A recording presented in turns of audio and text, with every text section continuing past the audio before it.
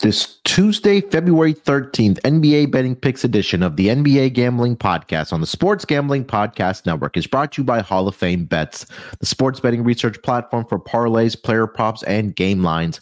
Download the Hall of Fame Bets app or visit HOFBets.com and use promo code SGPN to get 50% off your first month and start making smarter bets today.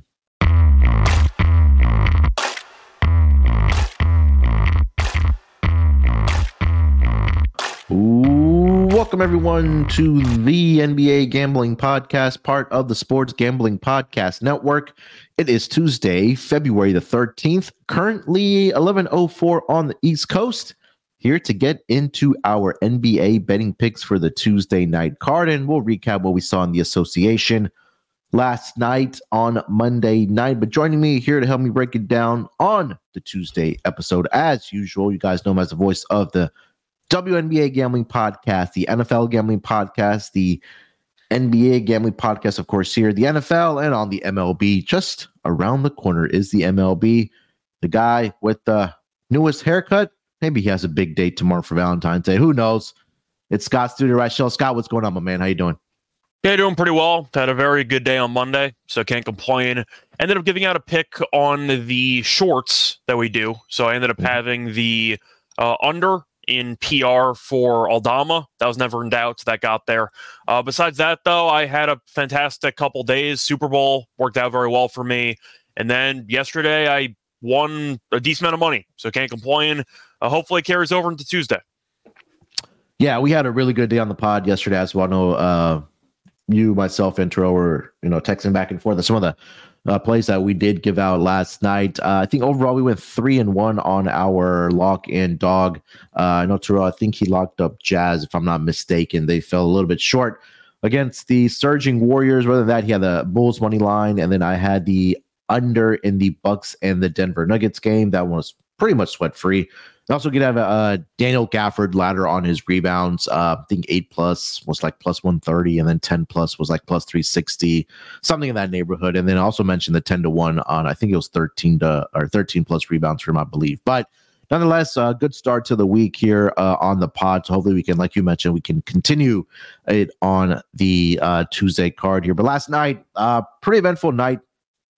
To kick it off in the association. I know big controversy last night in the game between the Houston Rockets and the New York Knicks. We'll get to that one in a second here. But outside of that, Scott, anything else surprised you around the association? Surprise. I'm trying to think of the Sixers game was the most surprising. Mm-hmm. I mean, the fact that they were getting 11.5 and they ended up showing up and having a nice game. They almost blew it late, but they held on to win. Buddy Hield looked great as he carried the team offensively for a decent portion of it. Then he fouled out, and Philly almost blew the game, but they did enough. Tobias Harris didn't even play. So they were missing a bunch of guys, and they ended up getting it done. That was the biggest surprise, so to speak. The Hornets traded away Gordon Hayward and became a decent basketball team, which I thought was kind of interesting. But they ended up beating Indiana. Besides that, though, Denver got killed on the road. I wasn't totally shocked about that one, though, because Denver's been a pretty underwhelming road team all season long. Golden State's been in good form, so good for them. We'll see what happens moving forward. I'm not shocked that Atlanta lost because Atlanta is not a good basketball team. I was shocked at how good Minnesota was last night. They were fantastic. I watched pretty much all that game. Yeah. Shout out to Paul George for getting 3 assists for me. But the point is, the Clippers just got buried in the second half. They were absolutely dominated, and you're looking at Minnesota with Gobert and McDaniels looking sharp defensively. Offensively, the ball movement was solid, and the Clippers had no answers. But I think that was the biggest shock to me, or one of the biggest shocks, was not the fact that Minnesota won that could happen in the NBA, but the fact that they blew out the Clippers in LA by 20-plus points in the second half. That was they absolutely smacked them, and I thought that was pretty shocking. Was the actual margin of victory? Yeah, I think that was for me. I think you mentioned the Sixers was really impressive. Tyrese Maxey's just been an absolute stud this season for the Sixers. Now he's gonna have to step up even more with Joel Embiid being out, but they picked up some guys at the trade deadline, like you mentioned, Buddy Hield, and hopefully Joel Embiid can come back early. And I think we talked about it that if the Sixers can kind of keep the ship steady, but by the time now and then with Joel Embiid potentially returning later in the season, that I think they could be okay going into the playoffs. But also, yeah, I mean, Minnesota last night, just going into LA, I think that was really dominant. Defensively, this team is going to be a tough out in the NBA playoffs. I know you and I have talked about some offensive concerns because they really don't have that many ball handlers and scores outside of Anthony Edwards, and you don't know what you're going to get at Cat. But at least for a regular season game, this was a very, very impressive victory for the Minnesota Timberwolves, which kind of leads us the story of the night last night between the Houston Rockets hosting the New York Knicks. Rockets got out to a fast start in that first quarter. In the first half, they were up by 14, I believe, at the half. Fast forward towards the end of the game in the second half, where the Knicks outscored the Rockets 60-48. But it came down to the final play where the Knicks tied it up 103, and Aaron Holiday chucks up a attempt to win the game here for a bogus and absolutely atrocious foul call on Jalen Brunson on that game, or a potential game-winning shot there. It was a lot of talk last night. I know when people were watching this live and on Twitter, and when the pool report came out, and Steve Jivey saying that a foul should not have been called there after the ball was released. It was incidental, marginal contact. But I think, Scott, this probably went down as one of the worst calls in NBA history, and I don't think I'm exaggerating when I say that. It's one of the worst calls that I've seen in a long time. I'm sure I've seen worse calls here and there. The NBA's been around for a long time. That was an all-timer. Over the game on the line, I think this was probably one of the worst.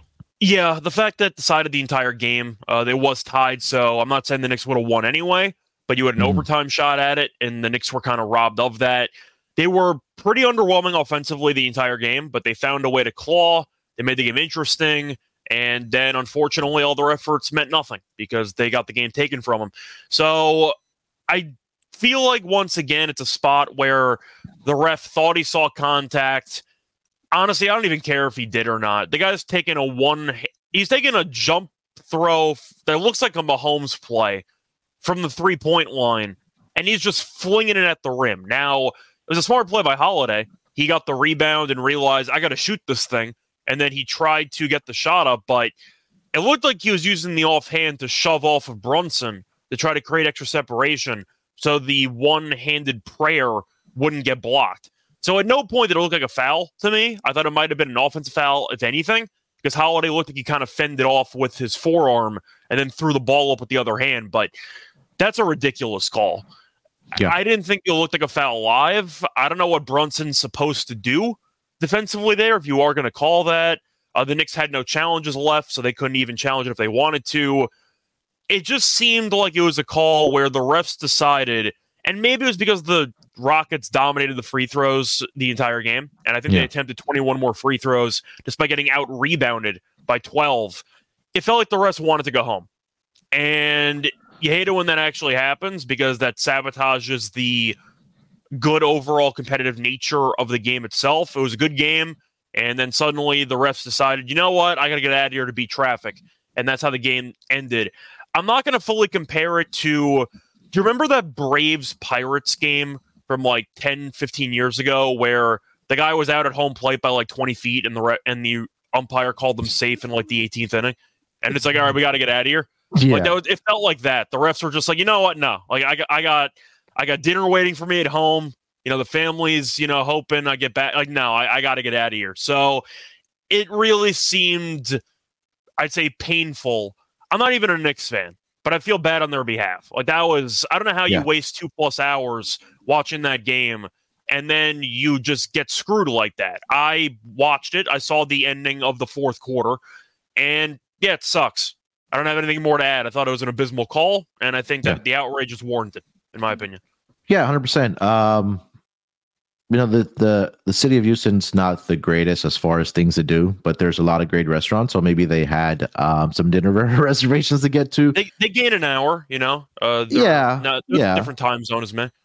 Yeah, but I agree with everything that you said there, and I think that everybody that was reacting on X, Instagram, over the news, I think they all agree that this was a bad call. And I think it also goes a step further that if, and I tweeted this out, is that if players are held accountable for some of their quote unquote comments in the post game conference or antics on the court, like the league is never going to reprimand or, hold the referees accountable because, and I think I said this in Discord, I said it on Twitter, that for the Knicks, that it could come down to a game or two in the win column between possibly having home court advantage in the first round, or when it comes to playoff seedings, those win and losses may add up for them. So, and again, would go back to this game between the Rockets and the Knicks here, where they absolutely blew this call in favor of the Rockets here. So it also kind of goes back to the Bill Vinovich missed pass interference call between the Rams and the Saints. Oh, yeah. If you remember that in the NFC Championship game. But again, I think there has to be some type of accountability for referees, not only in the NBA, I think all across leagues. But I think, we're both in agreement here as far as it was one of the worst calls we've seen in some time I saw it live. NBA. I mean, I was going around with video on Twitter immediately after it happened, but I was scrolling through channels and I was actually sweating out Josh Hart over 8.5 rebounds, and then he ended up with 10. So I was like, all right, I'm invested. I'll watch the game. And then I saw it live. So it's one thing when you kind of hear a call or you hear about a call, after the fact, but watching it during, it was an all-time bad call. That was really bad. Yeah. Anything else from last night, Scott, we want to mention before we get into the games for tonight? Jordan Poole might be the worst player in the league. Oh God, I was watching that Mavericks game because I had obviously the Daniel Gafford prop, but I double at 420. So that counts. I think he had 7-8 rebounds like in the first quarter. I mean, it was pretty much sweat free. One of, I think, our easier wins this season. But Jordan Poole has just looked so bad for this Wizards team. So I don't know if it's something that's between the ears that's going on or whatever the case might be, but it's I don't know what it is, man. He just looks absolutely terrible out there. I don't get your thoughts on this Mavericks team. I don't think you and I got to talk about. I think you and Terrell covered the trade deadline stuff. But what are your thoughts on this Mavericks team that now they acquired Daniel Gafford and PJ Washington? Do you think they're a serious contender now, or do you think it's a lateral move for this team? So, serious contender might be a bit of a stretch, but I do like what I'm seeing. If you want to make the argument that the Western Conference and the league in general is up for grabs, because the Suns, we know, are underachieving. They just got Thaddeus Young. Good luck with that, to be a bench player for you. But the point is, you're just going down the line, and you're trying to figure out which teams do you fully trust in a playoff series. We know the Clippers have beaten the Mavericks on a couple of occasions in playoff series. They were competitive. Luka's numbers, though, are phenomenal against the Clippers. So you can argue that if Kyrie's healthy, the Mavericks can maybe match the Clippers offensively, and that would be a series. Denver, I think Denver's weaker than last year. I still don't like their bench. I can't believe Denver didn't make any moves for their bench before the trade deadline. I'm still shocked by that. But you can make an argument that every team is vulnerable. So if you think that there is a shot for a Cinderella-type team, a middle seed to make a dream run to a potential title, I'm not saying Dallas is good enough to fully get over the finish line. Can I see them making a solid run to a Western Conference Finals? Maybe if all the chips go well to an NBA Finals? Sure. I think that they're contenders to be I think they're a serious dark horse contender. Would I pick them to actually get the job done and win the whole thing? No. I still don't fully trust them defensively, but they got a lot better with the trade deadline. So that's how I'm going to look at Dallas. If they get out of the play-in, they're a team I definitely would not want to face in the first round. But I do think this team is probably going to fall short of a title. But would it shock me if they made it to a Western Conference Finals? No. I think this team is definitely better. I think that Luka can go head-to-head with any star player in the league. Kyrie in the playoffs has kind of been terrible the last couple of years, so we'll see if he can step it up. But in general, no. I like their overall roster. I like the moves they made. I think they can make some noise in the playoffs. There we go. Hey, man, shout out to our guy, Jong gets us a super tip. I think that's what it's called on YouTube. He's asking about Sabonis's assist here tonight. So we'll get to that when we get to the game, but I'll dig into that a little more. But hey, man, shout out to the tip. We'll see what we do. Maybe we start like a Vegas. We need women's tennis plays in the chat, John. We need women's tennis plays. Yeah, drop the queen plays if she's playing today or tomorrow, man. But hey, John, appreciate you, man. Giving us the $5 dono here, so we'll put it to good use. Hopefully, maybe that starts a trickle effect with some of the other listeners here, Scott. But hey, appreciate you, John. Maybe we'll use that towards Vegas or something, or something along the lines. Maybe give it back to the listeners. We'll see what we do with it. But appreciate you, John. John is the number one supporter across the SGPN, NBA, MLB. Talk about MMA. The guy's always in there. Tennis. I know he's one of your guys as well, Scott. When you guys were talking about tennis in the Discord. So, John, appreciate you, my man. All right, Scott. Before we do get into the games here for tonight in the association, let me tell everyone about a contest that's going on right now this week. For the Daytona 500, rev up those engines. NASCAR is officially back. Check out the NASCAR Gambling Podcast. Rod Villagomez and Cody Zeeb have you covered for all things NASCAR and racing. From trucks to Cup, IndyCar to F1, the show gives you drivers to watch and the most profitable picks for the weekend of racing. Enter their free Daytona 500 contest for a chance to win a $100 SGPN gift card and $100 in cash. All you got to do is go to sportsgamblingpodcast.com/Daytona. Again, that's sportsgamblingpodcast.com/Daytona. And we're also brought to you by Underdog Fantasy. Underdog Fantasy has a way to play alongside your favorite fantasy players all season long. NBA, NHL, and college basketball. Simply pick higher or lower on your favorite players' fantasy stats and cash in. You can win a 100x with some spicy plays. Stay tuned at the end of the episode. Scott and I will put together an Underdog Fantasy entry here for tonight so you can watch along, make your picks, and maybe make a little cash over on Underdog's mobile app or website, underdogfantasy.com.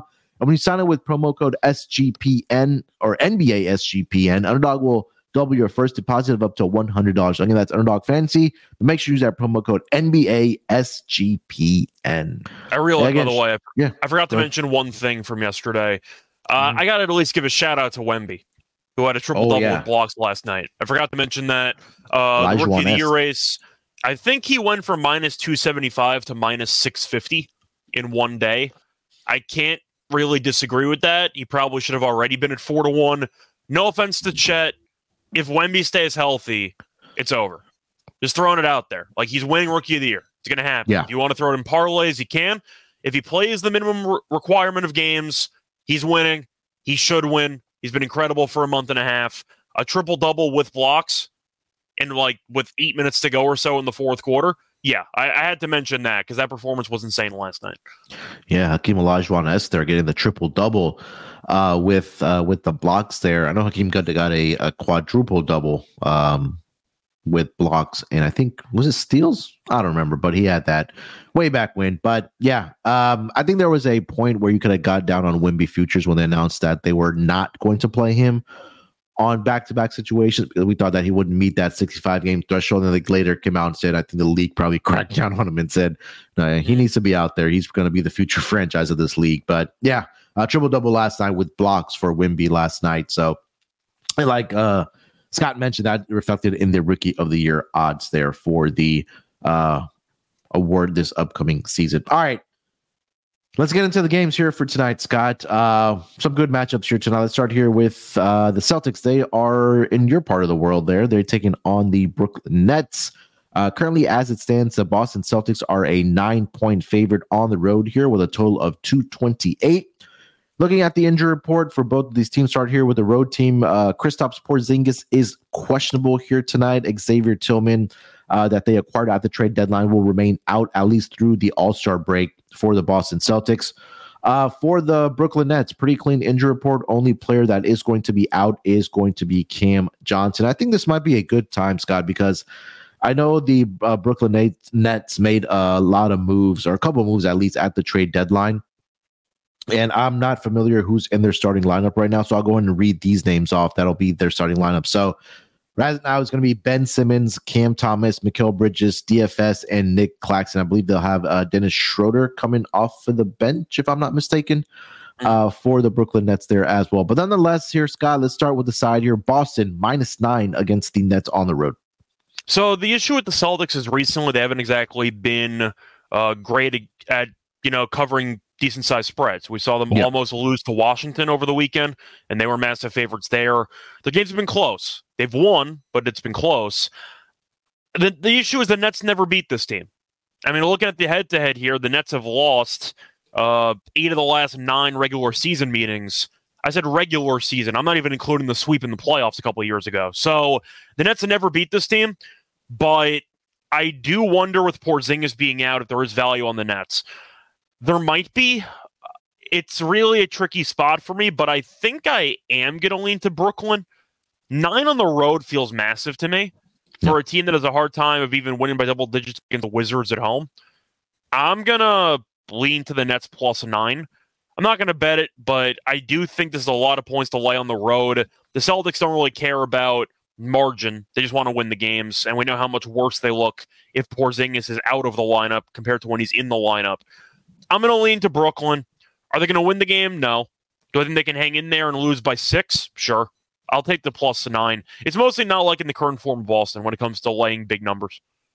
Yeah, this is, let me start with this, that the Boston Celtics are 3-9 against the spread in their last 12 games. But like you did mention, they are winning games.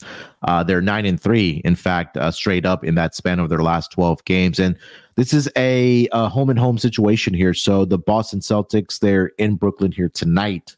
And then they're going to go tomorrow night, and they're going to play in Boston. Brooklyn's going to travel back to Boston, and they're going to play them. So it's a home-and-home situation. So I'll lean here with the Brooklyn Nets here as well. I think that if they do keep it close in this game, or potentially even win it outright, I think Boston then tomorrow at home comes back and gives them the work. And I think that'll be the last game for the Boston Celtics tomorrow night before they come back after the All-Star break about a week later, traveling to Chicago here. So I think that at minimum we'll see a split here, at least ATS-wise. So I'll lean with the Brooklyn Nets here tonight. And then I think tomorrow, if it's not a huge victory for the Boston Celtics, come back with the Boston Celtics tomorrow on their home floor. Total sitting at 228 here, Scott. Any thoughts on the total there? I think I'm going to lean to the under in this one. If I'm picking the Nets to cover, it's not because I really trust the offense. I just think the defense will look better in this game. So I don't think the Nets are a great offensive team, obviously. I think Boston's offense is solid, but they do rely pretty heavily on three-pointers, which is a pretty high variance thing to rely on the road. I'm going to lean under. This line feels a little bit high to me. Yeah, I think I'm there with you on the under here. Can I see like a 118 or like a 115, 109 victory here for the Celtics? Yeah. Sure. Something in that neighborhood there. So, yeah, I'll be on the under here as well. Player props, anything you're looking at? For player props, I do think if Porzingis is not going to play, that should result in more potential shot attempts for the usual guys, whether it's Tatum or Brown, maybe Derek White. It does kind of lead me to Tatum rebounds, though, in this game, if Porzingis is out. He's done a good job on the boards recently. The Nets, we know, can't rebound, and I'm not putting my faith in Al Horford. So if I'm picking somebody to rebound the ball, it's going to be Tatum. So I think Tatum rebounds if you don't see Porzingis. Or you can argue with Porzingis anyway, because he's not exactly a great rebounder for his size. I think Tatum rebounds is worth a look in this game. Maybe double-double. Yeah, I think that, that's a good call that if one of those, or if KP, I think that KP may just sit here tonight. I think he will. Yeah, and then he comes back probably. He'll play the home game tomorrow. Yeah, he plays tomorrow, and then he has the entire week off to, to rest and recover to start the quote-unquote, I guess, second half of the season for the Boston Celtics. So I think that they'll probably do it that way. I didn't really look into any other player props. Maybe Schroeder coming off of the bench as far as assists goes. I don't see that posted yet. Let me see what he did in this last game, because I do remember 15 and 12 in his first game with the Nets. Yeah, so I think that, again, if they're going to limit Ben Simmons' minutes here in this game, that Schroeder coming off of the bench, but it was against the Spurs, so I don't know how much I can take away from that. But I don't know if you want to play the revenge angle narrative here for Dennis Schroeder against another former team, but I think that's on in the deck of cards here for Schroeder here. But yeah, I don't see it posted yet because he's going to be a guy that's coming off of the bench for the Boston Celtics. All right, Scott, anything else for this game? No, I think I basically covered it. All right, next game on the board here. Let's go over to the game between the Oklahoma City Thunder. They are in Florida here tonight to take on the Orlando Magic. Currently, as it stands, the Thunder are a 2.5 point road favorite here with a total of 223. Looking at the injury report for both of these teams, start here with the Oklahoma City Thunder. If I can find it. There we go. So Gordon Hayward is going to be out through the All-Star break. Keontae Johnson is on a 2-way deal with the G League, and that is pretty much a significant injury for the Oklahoma City Thunder. I don't see an injury report submitted yet for the Orlando Magic. I don't believe they played last night either. Yes, they didn't play last night, so I don't know why they're not posted yet. Let me refresh the page and see if there is one. But I know they've been pretty healthy over the last couple weeks here. So let's start with the side here. Scott, minus 2.5 in favor of the Thunder on the road in Orlando. I think for this one, I'm going to lean to OKC. It's a bit tricky because we know Orlando is a very good defensive team in general, but my concern is with the offense or the lack thereof for Orlando. I just think Oklahoma City's got too many high-quality scorers. And when you're looking at Shea, you're looking at Jalen Williams, who's been phenomenal all season long, who should be an all-star at some point in the future. I'm not sure when, but he probably should be at some point. Chet has still been good. Once again, Wemby's gone to another level, but Chet's been no slouch in his own right. They just have a lot of options, and it feels like Orlando is still overly reliant on two guys. You need Paolo and you need Wagner to do basically everything offensively for this team. I just think OKC is better. I think it's going to be a close game because we know that Orlando is a solid team at home. They're 17-7. OKC, those 15-11 straight up on the road, so they're not exactly a bad road team. They're just better at home. I think I have to lean OKC. I think Shea's the best player on the court. I think that looking at the rest of the actual rosters, you can make an argument that Orlando's offense late in games still is a bit stagnant. That's not the case with OKC. And with the rosters, I don't think that Orlando has enough complementary scoring options to get by. So I'm going to lean to OKC. I think OKC is the better team, and I don't think it's that close. So I'll lean to OKC. I get it's on the road, might be close, but I'm going to lean to OKC to win this by about 5, give or take. Yeah, I mean, you mentioned, I think these have been two of the better teams at home this season, and Orlando, is 17-7 straight up, 17-7 against the spread. They have won 3 straight home games and covered 3 straight home games as well against the Suns, the Spurs, and the Chicago Bulls. And in a case where they are a home underdog, I want to see how they've done in that span. 8-5 straight up, 9-4 against the spread. I think I'm going to go back to the Magic in the first half of this game. I think they come out of the gate here, and I think they can play some, good basketball. But like you mentioned, that SGA is definitely going to be the better player or the best player on the floor here. But I think this is a game where I think the Magic can have success on the boards, right? I know we've talked a lot about that the Thunder don't really have that inside presence or that true rebounder still on this team. But when you have to go up against a guy like Paolo Banchero, Wendell Carter Jr., Franz Wagner, those guys, Goga, Batase coming off of the bench, those guys can rebound the basketball. I think they can create some second chance opportunities here for the Magic. So I think that may be a difference in this game here. So I'll lean first half Magic, also leaning with the Magic in the full game here as well. Total sitting at 223 here. Scott, any thoughts on that? It's pretty tricky because Orlando, we know, is a very defensive team, but we know OKC is a very offensive team. So I think I'm going to lean to the under. I don't feel great about it, but I'm not saying this game's going to be easy for OKC. So I do think that Orlando will try whatever they can to slow the pace down because I don't know why they'd want to get into a track meet voluntarily with OKC. Yeah, I'm going to lean under. First meeting landed 212, which the Thunder did win by 12 back in January.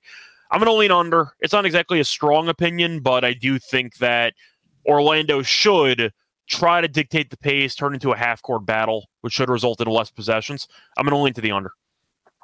Yeah, both of these teams are below league average as far as pace goes over the last 5 games.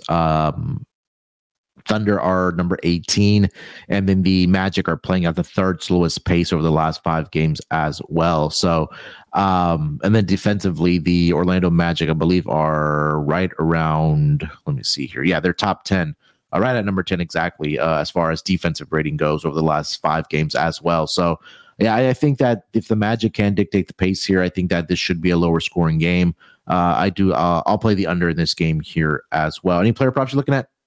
Yeah, I actually am looking at Markelle Fultz over 10.5 points and rebounds. He's gone over this number in 8 of the last 9 games he's played in. And you're looking at just his recent performances, the amount of minutes he's played. He's usually in the mid to low 20s, so he might once again have to make a decent contribution with a limited number of playing time. But OKC's not a good rebounding team, and I think Fultz can capitalize on that. If you want to blindly just take the rebounds at 2.5, I mean, it's 2.5 at -148, which I do like. He's gone over that in 5 of the last 6. In fact, he's had at least 5 rebounds in each of the last 2 games. So maybe Fultz rebounds is worth a look. I don't mind the points and rebounds, but I do think that he's in line for what should be a good game. He had 19 PR in the first game against OKC this season. His line's at 10.5. Give me Fultz over 10.5 PR. I like that. Looking at Paolo's rebounds in this game, it is at 7.5 towards the over at +110. 3 matchups in his career against the Magic, and he's had at least 8 rebounds in each of those 3 matchups. If you want to look at it that way, I'm curious to see what Wendell Carter Jr. has been doing lately. Let's see here. So, last 5 games, he's averaging 28 minutes. Only 6.2 rebounds. He's only had 1 double-digit rebounding game over the last, 5 games, which was against the Minnesota Timberwolves. So, not much there for me. So, yeah, I'll be on Paolo's rebounds here over 7.5 at plus odds here. Anything else for this game, Scott? No. I'm trying to think of anything else. I saw Banchero assists is pretty tempting, but I don't think I'm going to get there. I already mentioned Fultz. I think Jalen Suggs could have a decent game too, because we know OKC is not exactly a great defensive team. But do you like Jalen Williams in this game? Do you not like Jalen Williams in this game? Any thoughts? I think you have. You don't have to like him, but I think that obviously he's their second best scorer. He's averaging 21 points over the last 5 games. Did have 6. What's his points prop at? 18.5. Yeah, that number kind of feels spot on for him. But he's had at least 20 points in for the last 5 games. The only game where he didn't get there was against the Dallas Mavericks, which was a blowout loss, where he did go 4 of 10 to finish the game with 9 points in that game.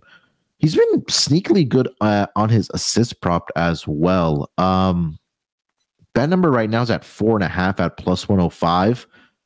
Last 5 games, he's had at least 5 assists, but over the last 2 games, he had 7 against the Mavericks and he had 9 against the Sacramento Kings. So it's another plus odds right now, currently over on DraftKings at +105.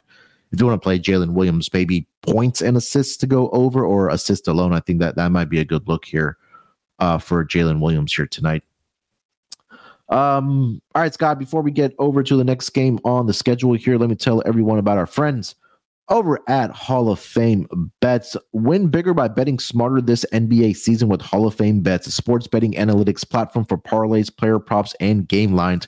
Research every NBA and soccer bet with historical stats and data. Enter any parlay idea into Hall of Fame Bets revolutionary parlay optimizer tool to get hit rates broken down by leg, as well as an expected probability for the entire parlay. Sort all players by hit rate for any bet to learn which players are hot and which picks have value. Stop betting in the dark and join over 30,000 users researching with Hall of Fame Bets to craft more intelligent, data-driven parlays. Download the Hall of Fame Bets app or visit hofbets.com and use promo code SGPN to get 50% off your first month today. Start researching, start winning with Hall of Fame Bets. All right, Scott, let's get over to the next game on the schedule here. We'll go over to the game between the Miami Heat against the Milwaukee Bucks.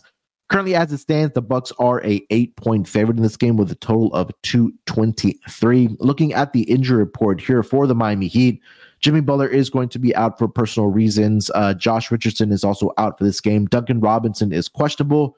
Terry Rozier is going to be out for this game here as well with a right knee sprain.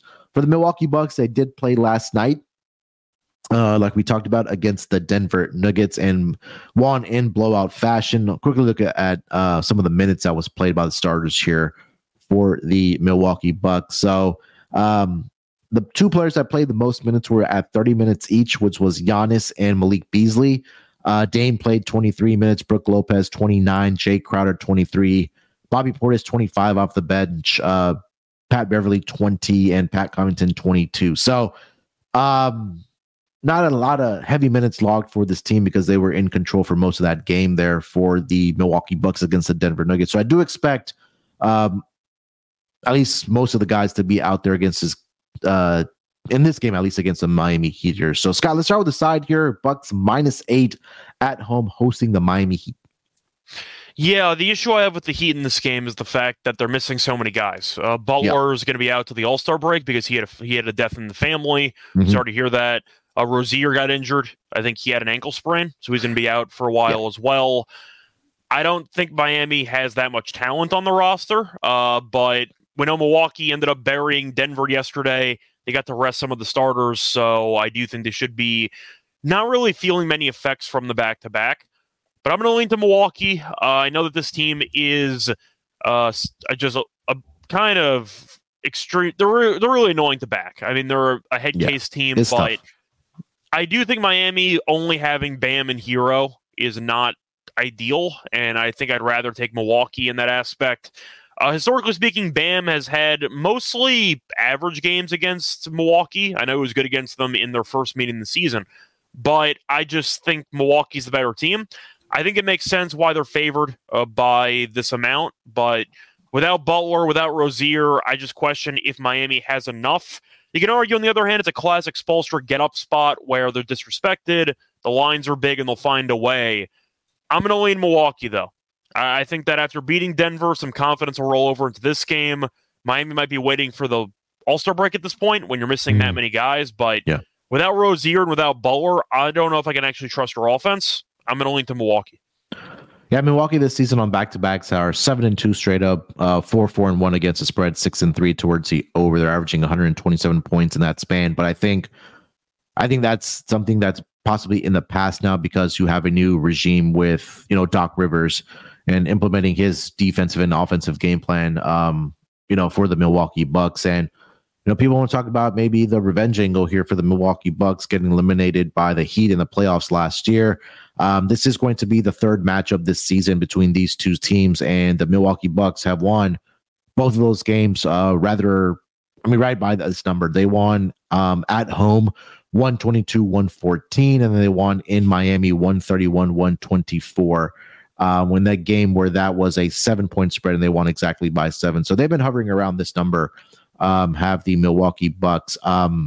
Curious to see if Jimmy Butler played in those games or not. Let me see if I can pull that up or not. But I think my more favorite play, I'm leaning here with the Bucks here as well. Like you mentioned, that's something to build off of what transpired last night in their home game against the defending champs in the Denver Nuggets. So that gives kind of sense of confidence here.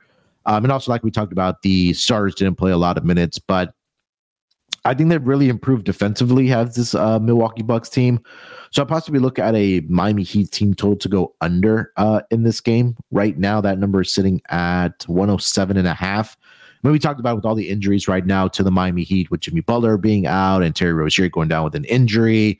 You're really heavily relying then on, like you mentioned, Tyler Hero, Bam Adebayo, Jaime Jaquez. I know he's been really good this season for them as well. Then after that, it's just a significant drop-off for this Miami Heat team. So I think the Milwaukee Bucks will put the clamps down on this team here tonight against the Heat. So I'll lean here with the Milwaukee Bucks on the spread here, but I am going to play the Miami Heat team total to go under in this game at 107.5 here. Scott, do you have any thoughts on the team totals or the full game total? Yeah, I have a hard time backing Miami's total to go over, especially without Butler and without Rozier. I'm trying to think who needs to step up to go over.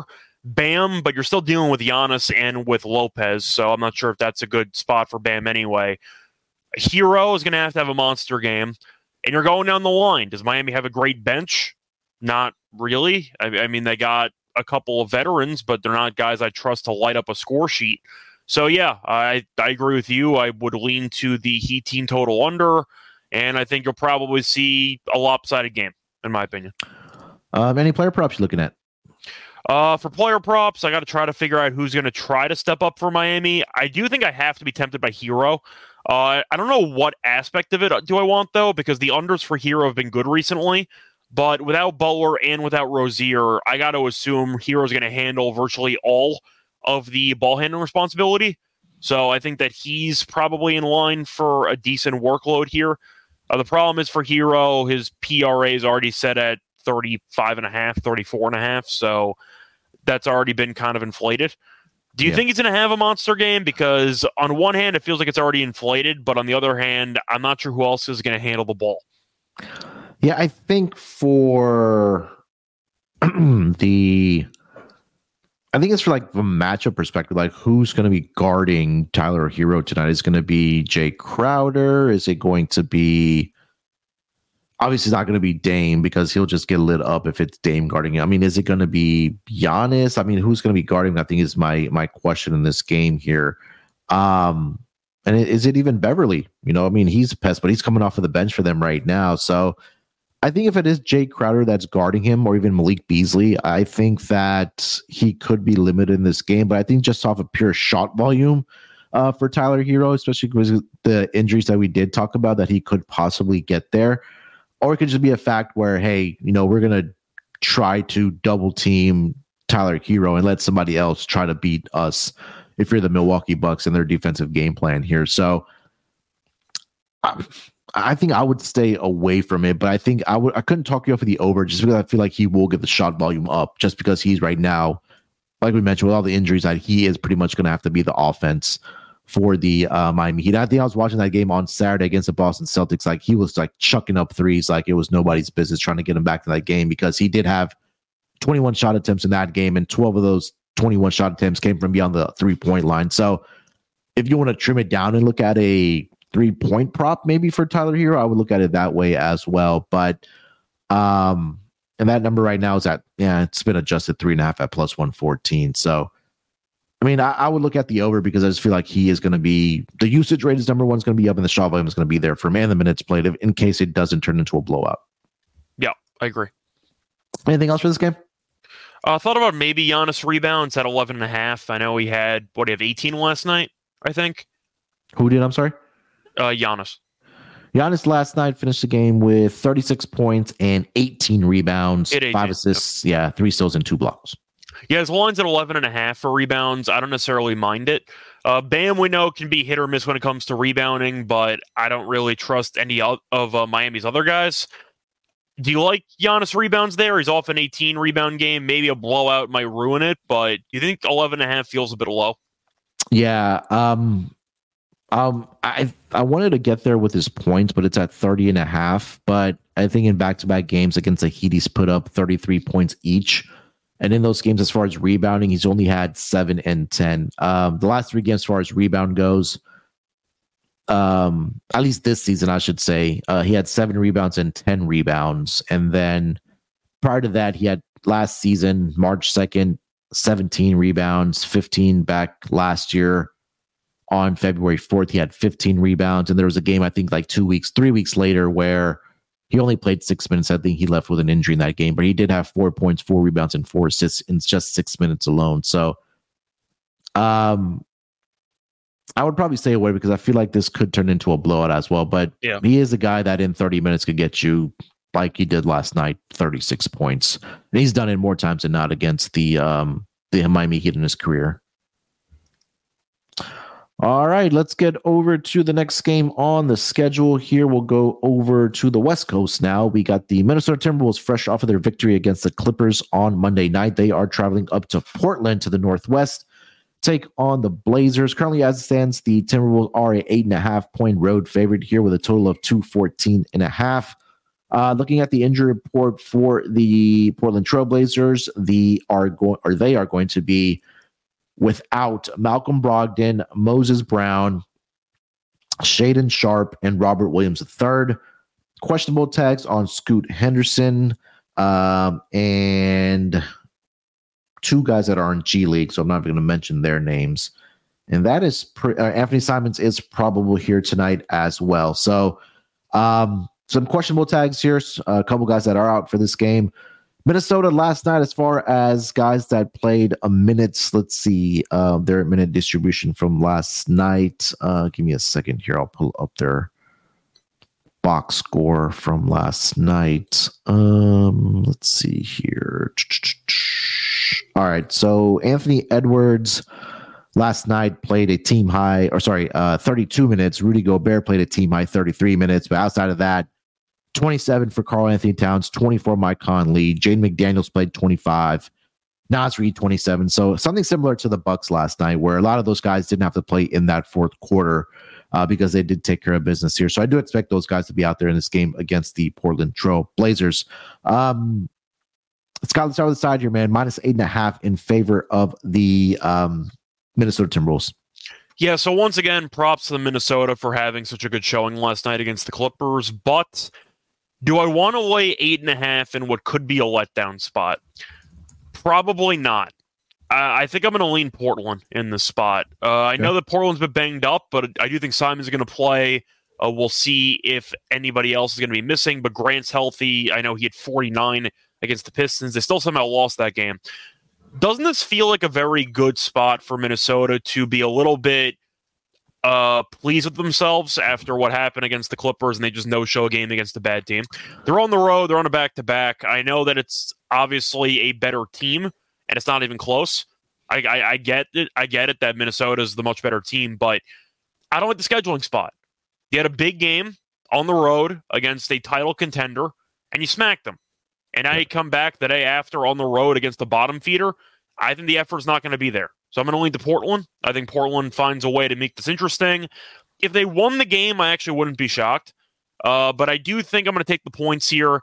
I really don't expect Minnesota to put together the greatest effort after what they showed last night.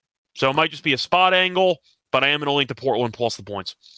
So this is a 2-game set between Minnesota and Portland here. So they'll play here tonight and they'll play again on Thursday in Portland again before the All-Star break. So I think, this could possibly be the spot for them where it is a letdown spot. They'll get a day off in Portland and then come back before the All-Star break and take care of business and go into the All-Star break with a victory, because coming out of the All-Star break, they'll play the Milwaukee Bucks at home. They start I think it's a 7-game homestand for the Minnesota Timberwolves at home after these 2 games against Portland in Portland. So, I think that what you said there made a lot of sense on back-to-back situations this season for the Minnesota Timberwolves. They are 3-2 straight up, 2-3 against the spread, and they are 4-1 towards the over in those spots here. So, it makes a lot of sense about what you said. I'll lean here with Portland here as well. Do you have any thoughts on the total in this game at 214.5? If I'm picking Portland to win, I think I have to lean, or picking them to cover the spread, I think I have to lean to the over in this game because I don't trust Portland to get any stops. So I'm going to lean over. I know the first game ended up going under because Minnesota buried Portland early January by 23, but I think I'm leaning over. I just think that this line's a bit short for Portland being involved. Offensively, they're not great. They had a very low-scoring game against the Pelicans a couple days ago. They also haven't played in basically 2-3 days, so I don't know if that really matters too much. But I am going to lean to the over. Minnesota, even if I am wrong, has scored at least 121 in 3 straight games. So they have been scoring it. I just think this line's a bit too short. I'm going to lean to the over. Yeah, a 2-day rest advantage for the Blazers in this game. And like we mentioned, like Minnesota did play last night in LA, so a little bit of rest advantage here for the Portland Trail Blazers in this game. Player props, anything you're looking at? For player props, it's really difficult for me to find much I like. Gobert's in a good rebound spot, but of course with Gobert, that means I'm not taking it. I can't do that. Ayton to 13.5. I mean, I expect Gobert to put him in a box, but the question is, can Ayton hit enough mid-range jumpers to go over? I'm not going to assume that. I mean, the points are pretty much going to come entirely from Simons and Grant. So if you want to take one of those two, I don't mind it. But I don't really have much, to be honest. I don't mind Mike Conley under points at 9.5. He just doesn't shoot the ball enough. And I did end up cashing the under with him yesterday against the Clippers. He had 5 points. But he's had less than 10 points in 4 or 5, less than 10 points in 12 of the last 17. So Conley points have just not been there, simply put, and he's on a back-to-back. He's an older guy. I'll lean to Conley under 9.5 points.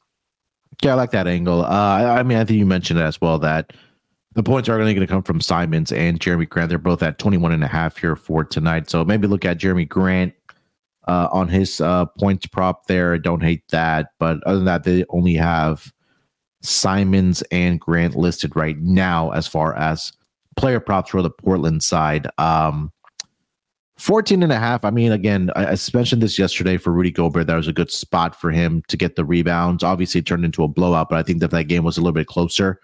He definitely would have got over his rebounding prop yesterday. I think it was at either 12.5 or 13.5. But historically, he's done really well rebounding the basketball against the Portland Trail Blazers. Just the last 4 games alone, 20 rebounds, 12 rebounds, 15 rebounds, and then a matchup earlier this season, he had 24 points and 17 rebounds in just 28 minutes for the Minnesota Timberwolves here. So again, I'm not playing it because anytime I do play a Rudy Gobert prop, he always either falls way short or it will get ejected in that game. So we'll recommend it, but I am definitely not going to be on Rudy Gobert because he is my kryptonite. Anything else for this game here, Scott?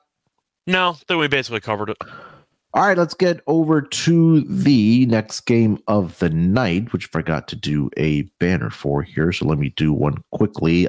We've got the Sacramento Kings. They are in Phoenix here tonight to take on the Suns. Looking at the line right now, the Suns are a 5-point favorite in this game with a total of 245 in this game.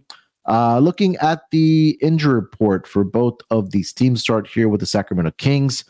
Chris Duarte is going to be questionable for this game. He's dealing with a right ankle sprain.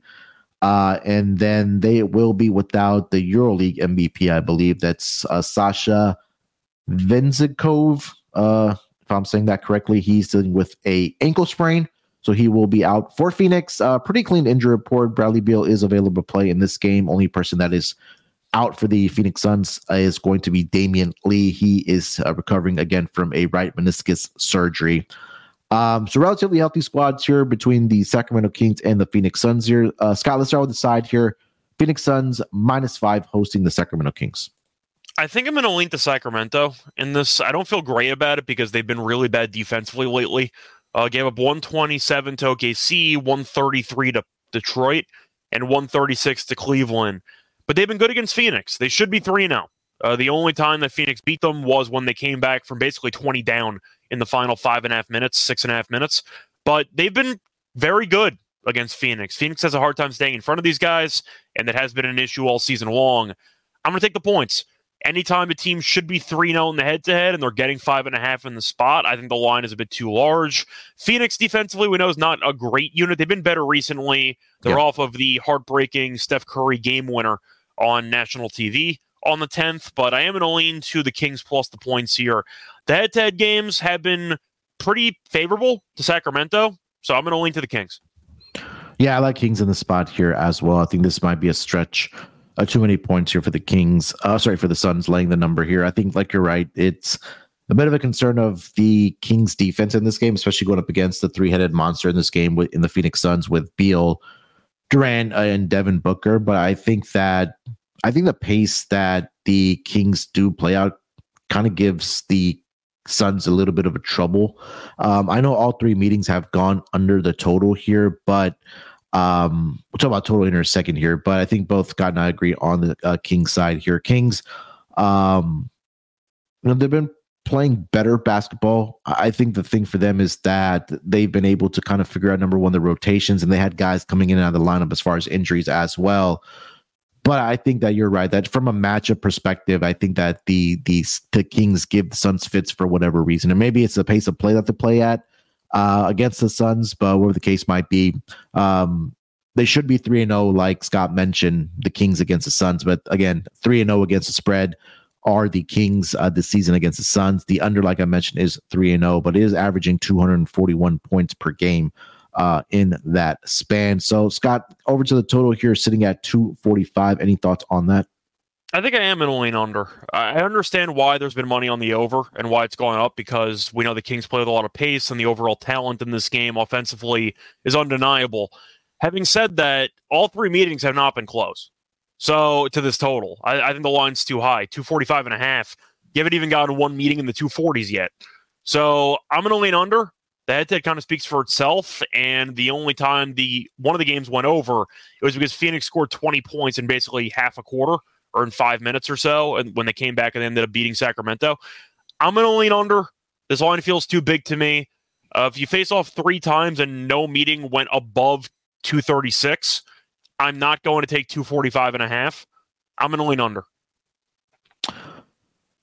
I think the only concern that I have about taking an under is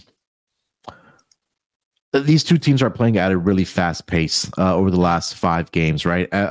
Phoenix is tied at number 2 with Atlanta, and then Sacramento's at number 5 as far as pace goes. And then offensively, Phoenix is at number 9, Sacramento's at number 11. And defensively, like you mentioned, Sacramento has been really bad. They're bottom 4 as far as defensive rating goes over the last 5 games. And Phoenix has been doing pretty well defensively. They're actually number 8 as far as defensive rating goes for the last 5 games as well. So a lot of those things that I look at when playing an over kind of gives me a little bit of a pause. Or sorry, playing the under gives me a little bit of pause, but I see one team that's struggling defensively, but also pace of play as well, where both these teams are top 5 as far as pace over the last 5 games. And maybe if you want to look at a first half over, and maybe the pace slows down a little bit in the second half, and things tighten up a little bit defensively, I think that might be an angle. I'm trying to see what the first half totals have looked like for both of these teams this season. So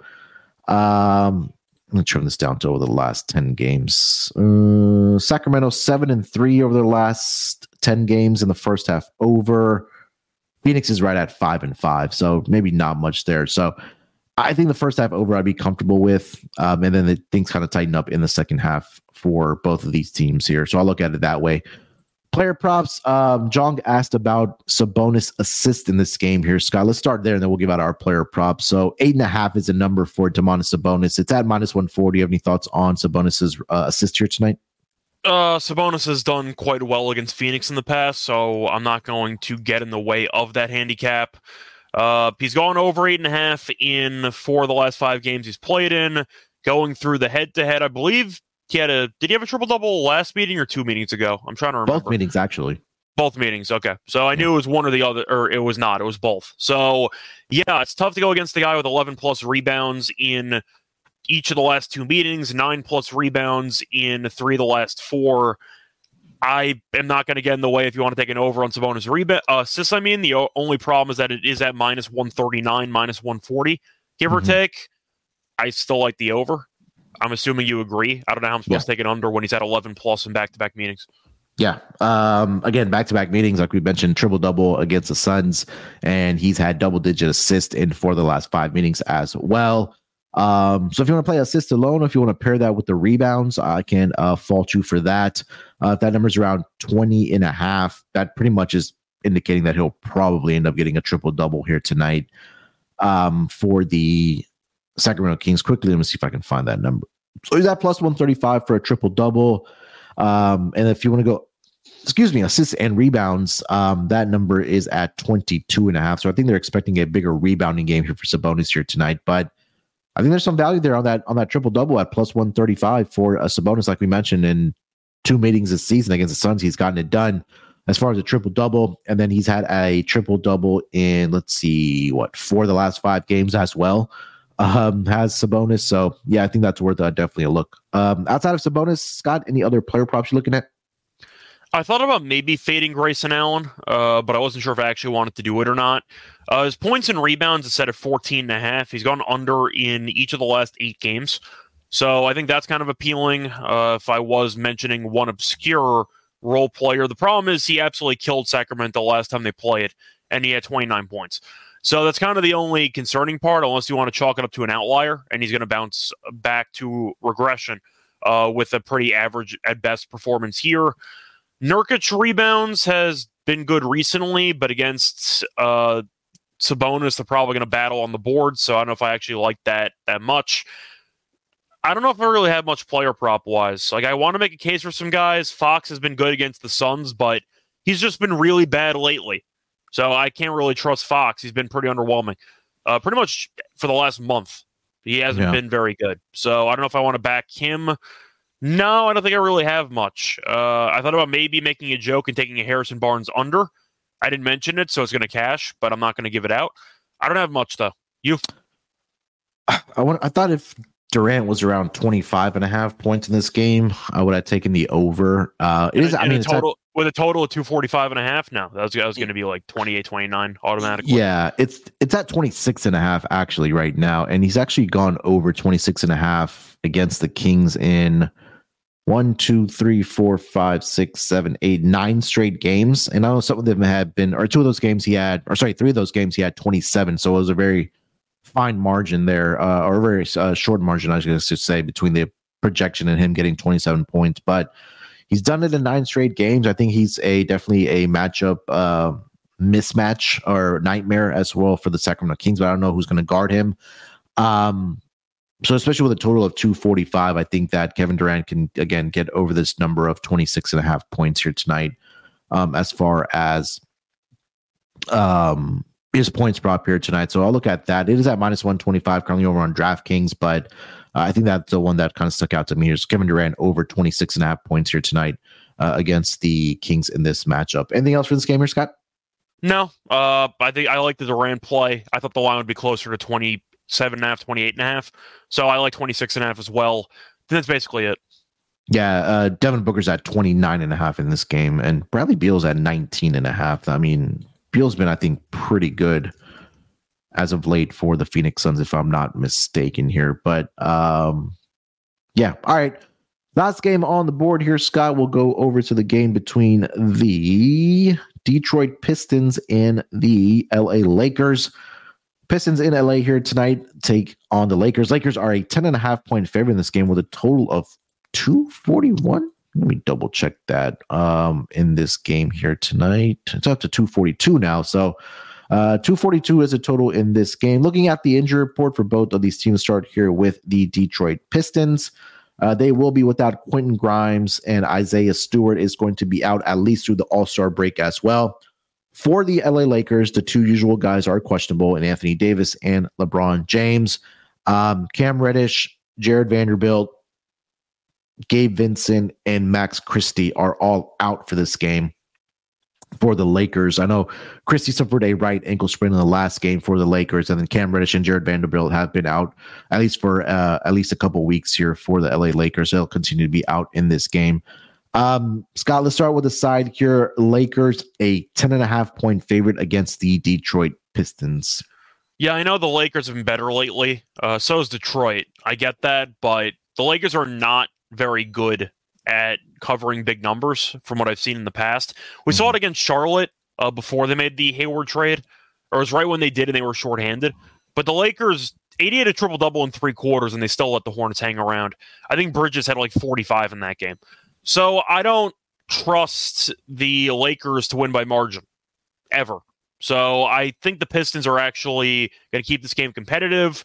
The team's been better recently. Ivy's been allowed to cook a bit more. We've seen Cade come back. He's been fine. But it's mostly just not wanting to trust the Lakers because this team never makes it easy on themselves. They find ways to win, but they play a pretty ugly brand of basketball, which results in some low-scoring games and some really ugly possessions. When they're not shooting 75% in the first half against the Pelicans, their games tend to be pretty ugly. I'm going to take the points here. I think Detroit's been competitive. The Lakers, I don't know what their numbers are, ATS, when laying double-digit numbers. It's probably horrible. If I had to guess, I'm going to lean to Detroit, plus the 10.5. The line feels a bit disrespectful. Yeah, I mean, you take a look, this Pistons team, they're actually 9-2 against the spread over their last 11 games, I believe. And I know they're 8-44 straight up, but they're actually 26-25 against the spread. So, especially recently, like I mentioned, and they've been really competitive. So, like you mentioned, it's the question that do you trust the Lakers to lay double digits here? And my answer, I think I agree with you, is that I don't, because I feel like for this Pistons team that Monty Williams has finally figured some things out with this team. It's taken a while, but it's starting to work for this team. They put together some wins. They've stayed competitive. And I think, anytime, I think something similar that we've talked about, that players that go into Madison Square Garden want to put on a show or play better. I think that's same you could say against LA here as well. And again, we talked about that. Some of the depth has been compromised for this Lakers team with, Jared Vanderbilt being out and Gabe Vincent being out. He's been out for a while, but also Max Christie, and who's the other guy that's been out? I just mentioned Cam Reddish as well. So they've been a little bit, thin on the bench there, and you have to play some of the guys that are at the end of the bench for this Lakers team. And we know LeBron and at least AD are not going to log those heavy minutes. So I'll lean with the Pistons here as well, plus the 10.5. Total is at 241.5 here. Scott, anything on that? By the way, the Lakers are 9-10 straight ATS as a home favorite. I don't have their overall record ATS when they're favored by double digits. I just don't have that.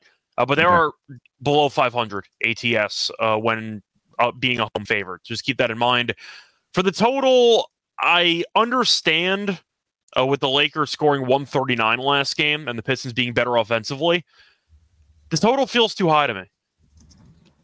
And it might just be because of how the Lakers play. And when they don't shoot the lights out against the Pelicans, I think that this team offensively is fine. Detroit defensively is not great. They only gave up 112 to the Clippers, though. So there has been some moments. There have been moments recently where defensively they've been okay. I think I'm going to lean under. This line just feels too big to me. First meeting landed 240. That was back in November, though, so I don't know if that means anything. But I'm going to lean under in this one. I just think this number is a bit high based on how ugly some of these Lakers possessions are. And late in games, if we think it's going to be close, they love to be in the half court all the time. Yeah. So I think I'm just going to expect them to kill the pace in this game. I'm going to lean under. This line feels a bit steep. Yeah, I mean, Lakers were one of the teams, at least getting back to last season and earlier this season, that was playing with pace. But at least over the last 5 games, they've fallen right around league average. Actually, both these teams are around our league average. Lakers are tied at number 14 as far as pace with the Clippers. And then the next team right on that list is the Detroit Pistons at number 16. So they're right around league average as far as pace goes. But I think you mentioned it as well, that offensively, that Lakers are number 5 as far as offensive rating. And the Pistons have actually improved up to number 12. So I think it feels like it's a tick too high. There's probably maybe lands right near 240 and just sneaks under this total. I think a sneaky play may be the Pistons team total to go over in this game. I mean, we mentioned, right, they're playing some good basketball right now compared to what was going on early in the season.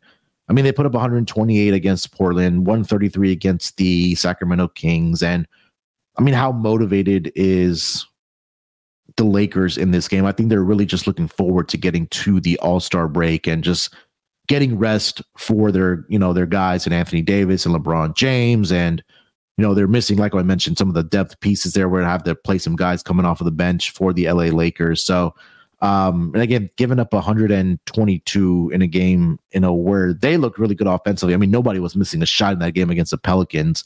So I do think that, we'll see some offense, but I feel like I agree with you, Scott, that this might just be a tick too high as far as the total goes in this game. Player props, what are you looking at?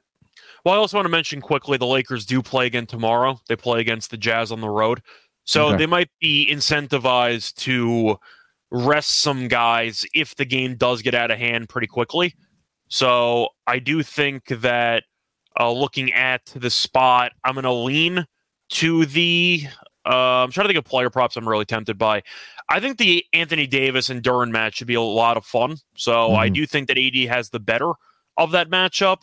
But the question is, do I want to take 80 rebounds? Probably not. Blocks I might be tempted by, because I do think the Pistons might attack the rim a lot, and that could result in AD patrolling and getting some blocks. I'm trying to quickly see if I could find his blocks line by itself. That might be a prop I'm tempted by. Let me just quickly check this. It's 2.5 at plus 130. I think that's pretty appealing. He's had at least 3 blocks in 3 of the last 4 games. He had 3 blocks against the Pistons earlier this season, despite only playing 29 minutes. So I do think that AD Blocks is worth a look at plus 130. As for other props, I'm trying to think of what else I'm tempted by. I saw LeBron threes is at 1.5. But the Pistons are randomly decent against the three ball, but LeBron does take a decent amount of them. And he has gone over in 9 of the last 10. It's at minus 135.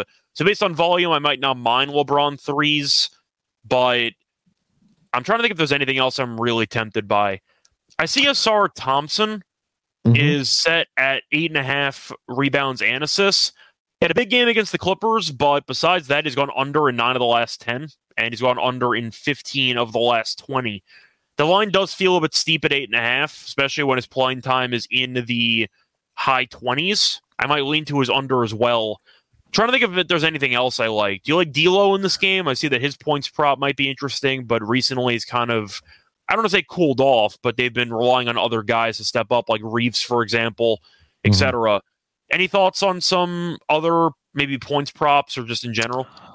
So I agreed about the Anthony Davis rebounding prop. I was looking at his history against the Detroit Pistons, and he's actually done pretty well rebounding the basketball against Pistons. Let me go back to the last couple of games here.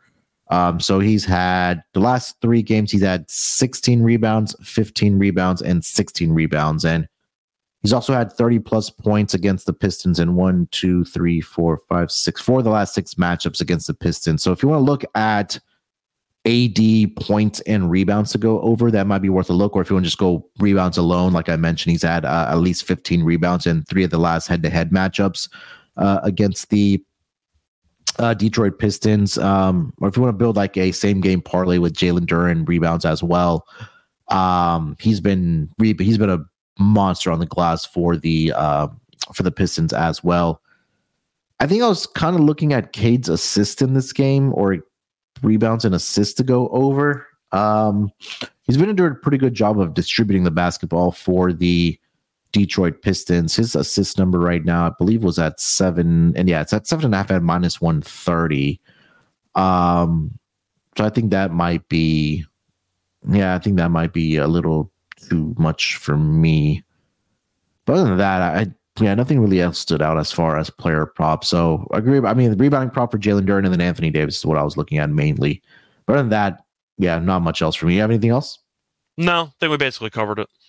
Hey, man, shout out to Anthony. Got our second super sticker there. He gave us a $10 super sticker. Appreciate you, Anthony. Anthony was the one yesterday. Me and Turo were trying to figure out the round robin, the double parlay between Kessler, Avdia, and Gafford. It was like 44-1. Kessler was 1 rebound short, I think. Yeah, and then I think Avdia was like 3 rebounds short of getting there. So appreciate you, Anthony, man. A $10 super sticker there. So, hey, we've done pretty good, man. We got $15 today between Jong and Anthony. So appreciate both those gentlemen, dropping that for us. All right, so Scott, that was the last game on the schedule for the Tuesday card here. Let's get into our lock and dog, and then we'll put together our underdog fantasy entry here for tonight as well. You want to lead us off? Sure. For the lock, I had a couple of options. A part of me really does want to take Detroit. The Lakers have won each of the last 6 games, but fun fact, none of them have been by double digits. I mean, besides the last one, sorry. 5 of the last 6 have been by single digits. So the point is Detroit historically has been competitive against this team. So I do think the 10.5 feels a bit high. The question is, do I really want to take it as my lock for the show? I think I am. I think I'm going to do it. Yeah, I'm going to take the Pistons plus the 10.5. The line feels too steep to me. If you're only going to beat Charlotte by 6 at when AD has a triple-double in 3 quarters, I have questions about your ability to actually blow out teams. So it's going to be risky, but I do think the Lakers get it done. Will it be by margin? I'm going to say no. So I'm going to take the points here. The Lakers all season long have been really bad at actually covering double-digit spreads the few times they've been double-digit favorites. I think Detroit, with their current form, is good enough to be feisty in this spot. Are they going to win? Maybe. I'm not going to take them to win the game, but I do think based on how they've played, they're still undervalued, and the Lakers are getting a lot of respect for what happened against the Pelicans. They shot basically 80% in the first half, which is almost impossible. That's not going to happen. You could argue they might be already looking ahead later in this game to the Jazz game on Wednesday, Maybe they'll sit some guys in the fourth quarter. We'll see the Pistons make a run late in that quarter for a backdoor cover. 10.5, though, that feels a bit steep. I'm going to lean under. This line feels too big, so that's going to be my lock. Pistons plus 10.5. For my dog, I am going to go with a player prop. I am going to go back to the Magic game against the Thunder. Give me Markelle Fultz. I'm going to take him over 3.5 rebounds at plus 145. He's been really good rebounding the basketball, just simply put, and I think you're looking at what could be a very good value play. The minutes for Fultz should be somewhere in the low to mid-20s, but Fultz has been really good rebounding the ball lately, and I think that he's in line to go over this number since OKC, we know, can't rebound. But to go through the actual rebounding numbers for Fultz, he has gone over this number in each of the last 2 games. He's had at least 5 rebounds in each of the last 2. He's had at least 4 rebounds in 4 of his last 6. They faced off 1 time this season, and Fultz had 6 rebounds in that game in just 25 minutes of playing time. But plus 145 against a really bad rebounding team, when we know Fultz is a pretty good rebounder for a guard, I'm going to take it. Give me Fultz over 3.5 rebounds at plus 145.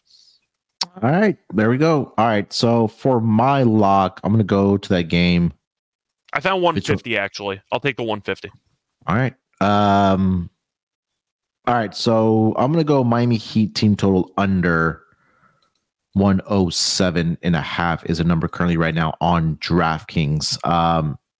It's at minus 115.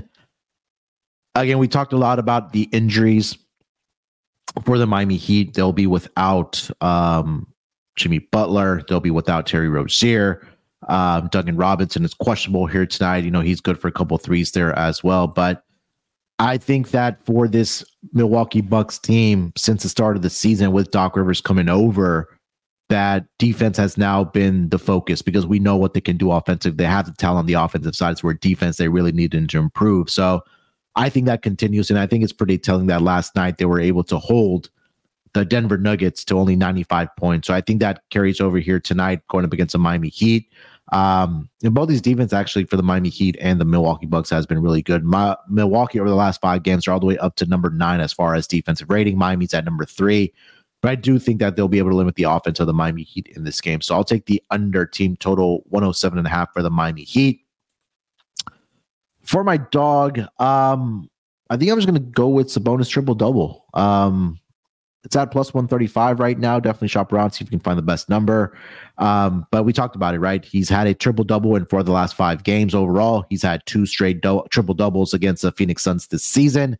And I think that continues here tonight. It's also telling that his his rebounds and assist combo projection right now is at 22.5. So I think that he'll definitely get to the 10 assists mark. And I think he'll obviously get to the rebounds there as well. So I think that at plus odds here for Domantas Sabonis at plus 135 for his triple-double, I will take that as my dog here for tonight. All right, Scott, let's get over to our underdog fantasy entry here for tonight. And we did get the updated standings because, again, we are competing with the other shows across the network as far as, who's going to have the most signups show-wise. So right now we are in second place. We did get 4 signups. So appreciate you guys who did sign up for the Underdog Fantasy for a new account using our promo code NBASGPN. I'm not sure if you guys did shout out Risk Bets. He did slide into the DMs and he did sign up with Underdog Fantasy using our promo code. I think he said he got his brother signed up. So appreciate, again, everybody that's been supporting us. So right now we're in second place. We're trailing by 2 signups on Underdog Fantasy. For I think the Fantasy Football Pod. They're at 6, we're at 4. We're also going to have some hats and shirts to give away as well. So if you guys do sign up, I'll make sure the guys who have already signed up will get you guys hooked up with some shirts and hats from Underdog Fantasy. So again, make sure you use that promo code NBASGPN. Help us win this contest. And appreciate, again, Jong and Anthony, the donos here tonight. And Eric, there we go. See, Eric's a man of the people. He's a man of the show. He's an Astros fan. Of course, he's going to help out the show. So he's going to say he's going to be signing up by the end of the week. So again, NBA SGPN. Eric, make sure you screenshot that to me either on the Twitter account or into my DMs or even Scott or Terrell's DMs. We'll get you a shout out. We'll try to get you hooked up with some gear as well. All right, Scott, let's get into our underdog fantasy entry here for tonight. Where do you want to start?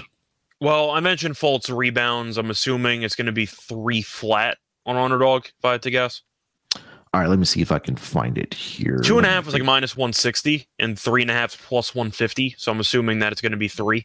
Fultz is at 3, yes. So you want to go higher on that? I'll go higher on that. I know we talked about Durant points, so I'm assuming we're going to take Durant points on that. Oh, yeah, that's a good one as well. 26.5, we can go higher on that. Do you want AD against Detroit? Yeah, I think that's going to be a closer game. So you want to go rebounds alone, or you want to go points and rebounds? What are the numbers? So rebounds alone is at 11.5, and then points and rebounds combined is at 35.5. Points alone, 25.5. AD's had some games recently, though, where he just hasn't really looked to score that much. I think I'd rather take the rebounds. You said he's had 15 plus rebounds in 3 or 4. What is it? 3 straight. 3 straight. Yeah, let me double check here before I misinform the listeners here. So, yeah, last 3 games, 38 points, 16 rebounds, 34 points, 15 rebounds, and 28 points, 16 rebounds. So we'll go with the higher 11.5 on Anthony Davis rebounds here tonight. All right, so that's our entry here for tonight. We'll go Markelle Fultz, higher 3 rebounds. We'll go Kevin Durant, higher 26.5 points. And then we'll go Anthony Davis, higher 11.5 rebounds. That $100 entry will get you a return of $600. Again, make sure you use that promo code NBASGPN. We're trailing by 2 to the Fantasy Football Pod. So we want to win this month. Eric says who's going to sign up. Wristbet signed up last week as well. So appreciate everybody that's helped us out, signed up with that promo code NBASGP. And again, we'll have some hats and shirts courtesy of Underdog Fantasy to give away as well. So appreciate everybody that is helping us grow the show here and supporting the network. All right, that is going to do it for this edition of the NBA Gambling Podcast. Scott, anything else you want to mention before we get out of here? Yeah. Once again, I'm taking the Pistons, so what can possibly go wrong?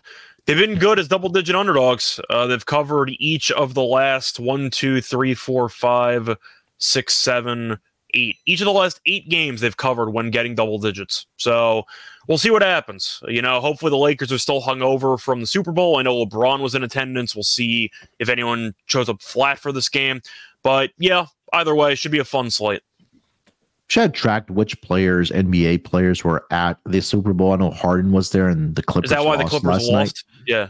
I mean, he had a pretty good game, but again, we don't know if some of the other players were out there as well in Vegas, either at the game or just partying, in Vegas for the Super Bowl, which isn't obviously too far away from LA, but maybe something to keep an eye on. Maybe next year. LeBron's older though, so there's like a 3-day recovery process from Vegas, right?